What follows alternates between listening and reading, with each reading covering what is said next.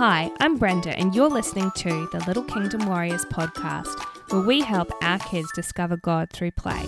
Are you overwhelmed by the weight of your never-ending list of things to do, but desperately want to invest in your kids' faith life? Are you tired of the same old colouring sheets and seemingly lifeless Bible stories that you're even struggling to sound enthusiastic about? Well, I'm here to help. I'm a lover of all things creative, an ex-primary school teacher turned stay-at-home mum and follower of Jesus. Let's walk this path together and transform our kids' lives with new and exciting ways to explore the Bible and help them become God's little kingdom warriors. We might not have it all together, but with God, and maybe a strong coffee or two, we've got this.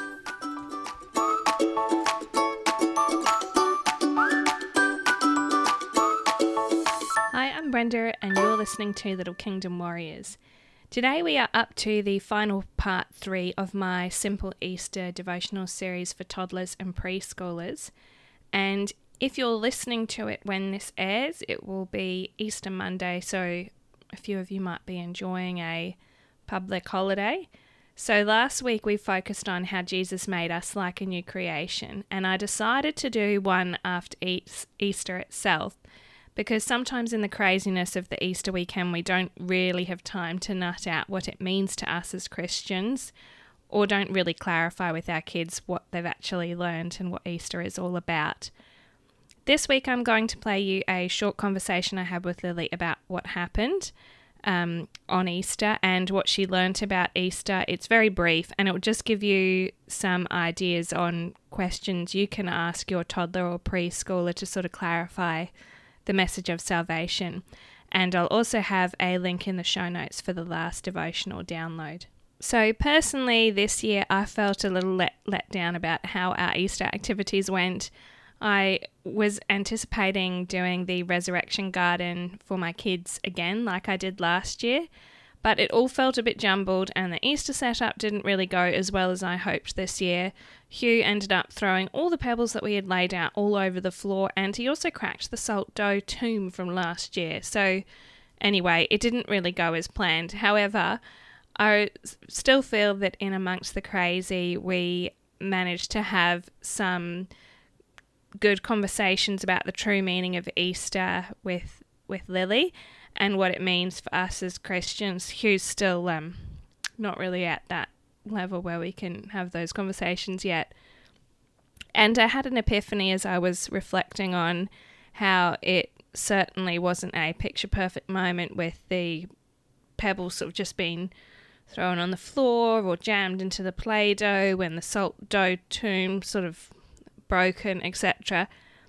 I had an epiphany and realised that motherhood or parenthood, particularly as Christians, is made up of a million tiny little moments, and it's the accumulation of these that will ultimately impact our kids' lives rather than a one-off, beautifully Pinterest-worthy activity. So take heart. If your activities didn't go as well as you planned, and they also ended up, moderately disastrously like mine did, it's something that happens to every single one of us. And I just want to let you know that it's those tiny little moments that all add up eventually for our kids. So I really, really believe that they are going to probably get more out of continual sowing into their lives rather than one or two one-off little activities, which isn't to say that those activities themselves aren't important, but it's the accumulation of these little moments that really add up at the end of the day. So all that being said, today I really wanted to equip you with some practical tips, with questions and ideas that you can ask your child so you can truly gauge if your child understands salvation. So today we are going to be talking about simplifying salvation for toddlers and preschoolers, practical tips from honest conversations with a 4-year-old, and that 4-year-old is Lily. Before I play the little conversation that I had with Lily earlier today, I just wanted to give you an overview of basically what it was about.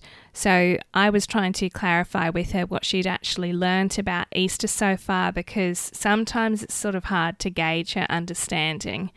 And she finally actually said a few things which were helpful for me just to sort of gauge her understanding.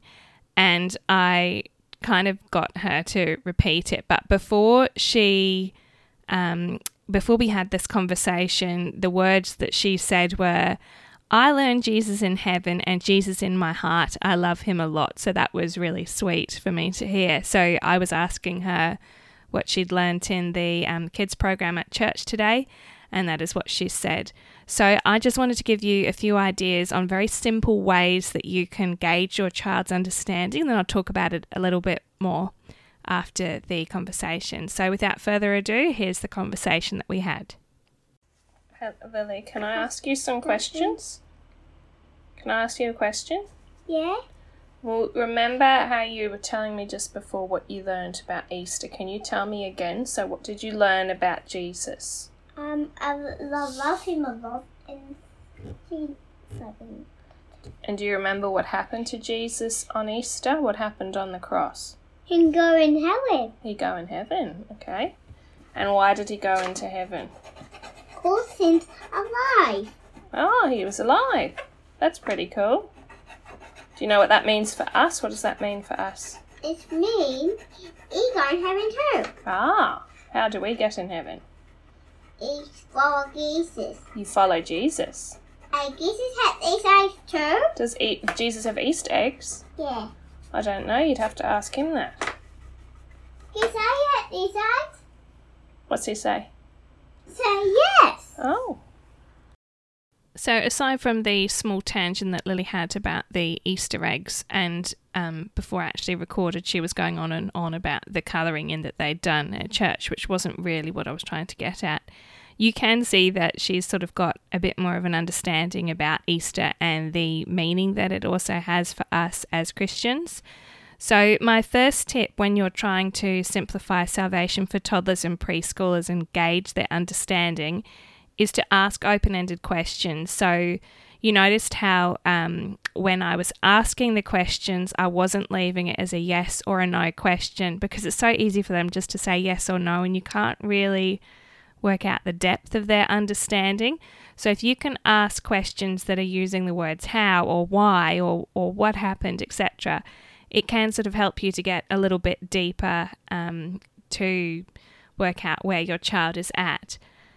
So some other questions that you might be able to ask, and I'll also write down the ones that I asked with Lily, were how can we get to heaven? How does Jesus feel when we sin? Or if your child doesn't understand the word sin, you could change that with using the word naughty things. I wanted to go into that a bit more because Lily seemed to think that it made Jesus angry. And while I suppose parts of that might be true, I really wanted to emphasize that Jesus still loves us, but it does make him sad when we sin against him.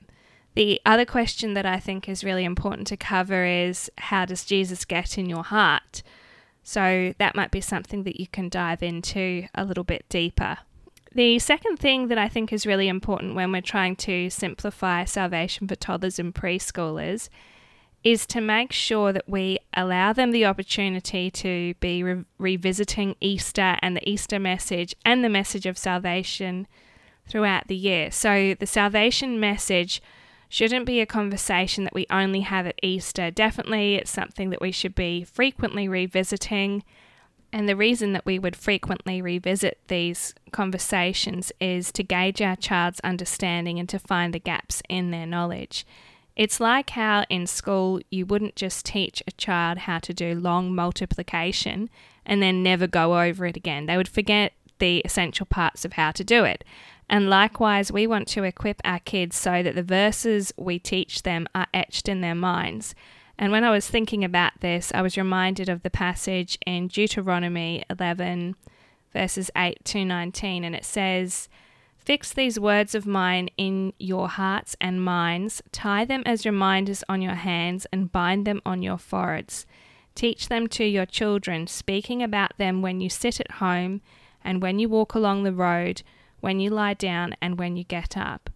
So to me, that really emphasizes the fact that we don't just talk about things once and then never really revisit it, or revisit it really, really rarely, but we should be going over these, particularly these really important messages, over and over and over again, so they know them like the back of their hand.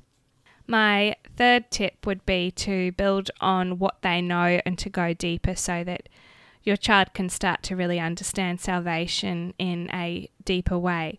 Like laying a house, once you feel your child has grasped a concept, take the opportunity to continue to dive deeper.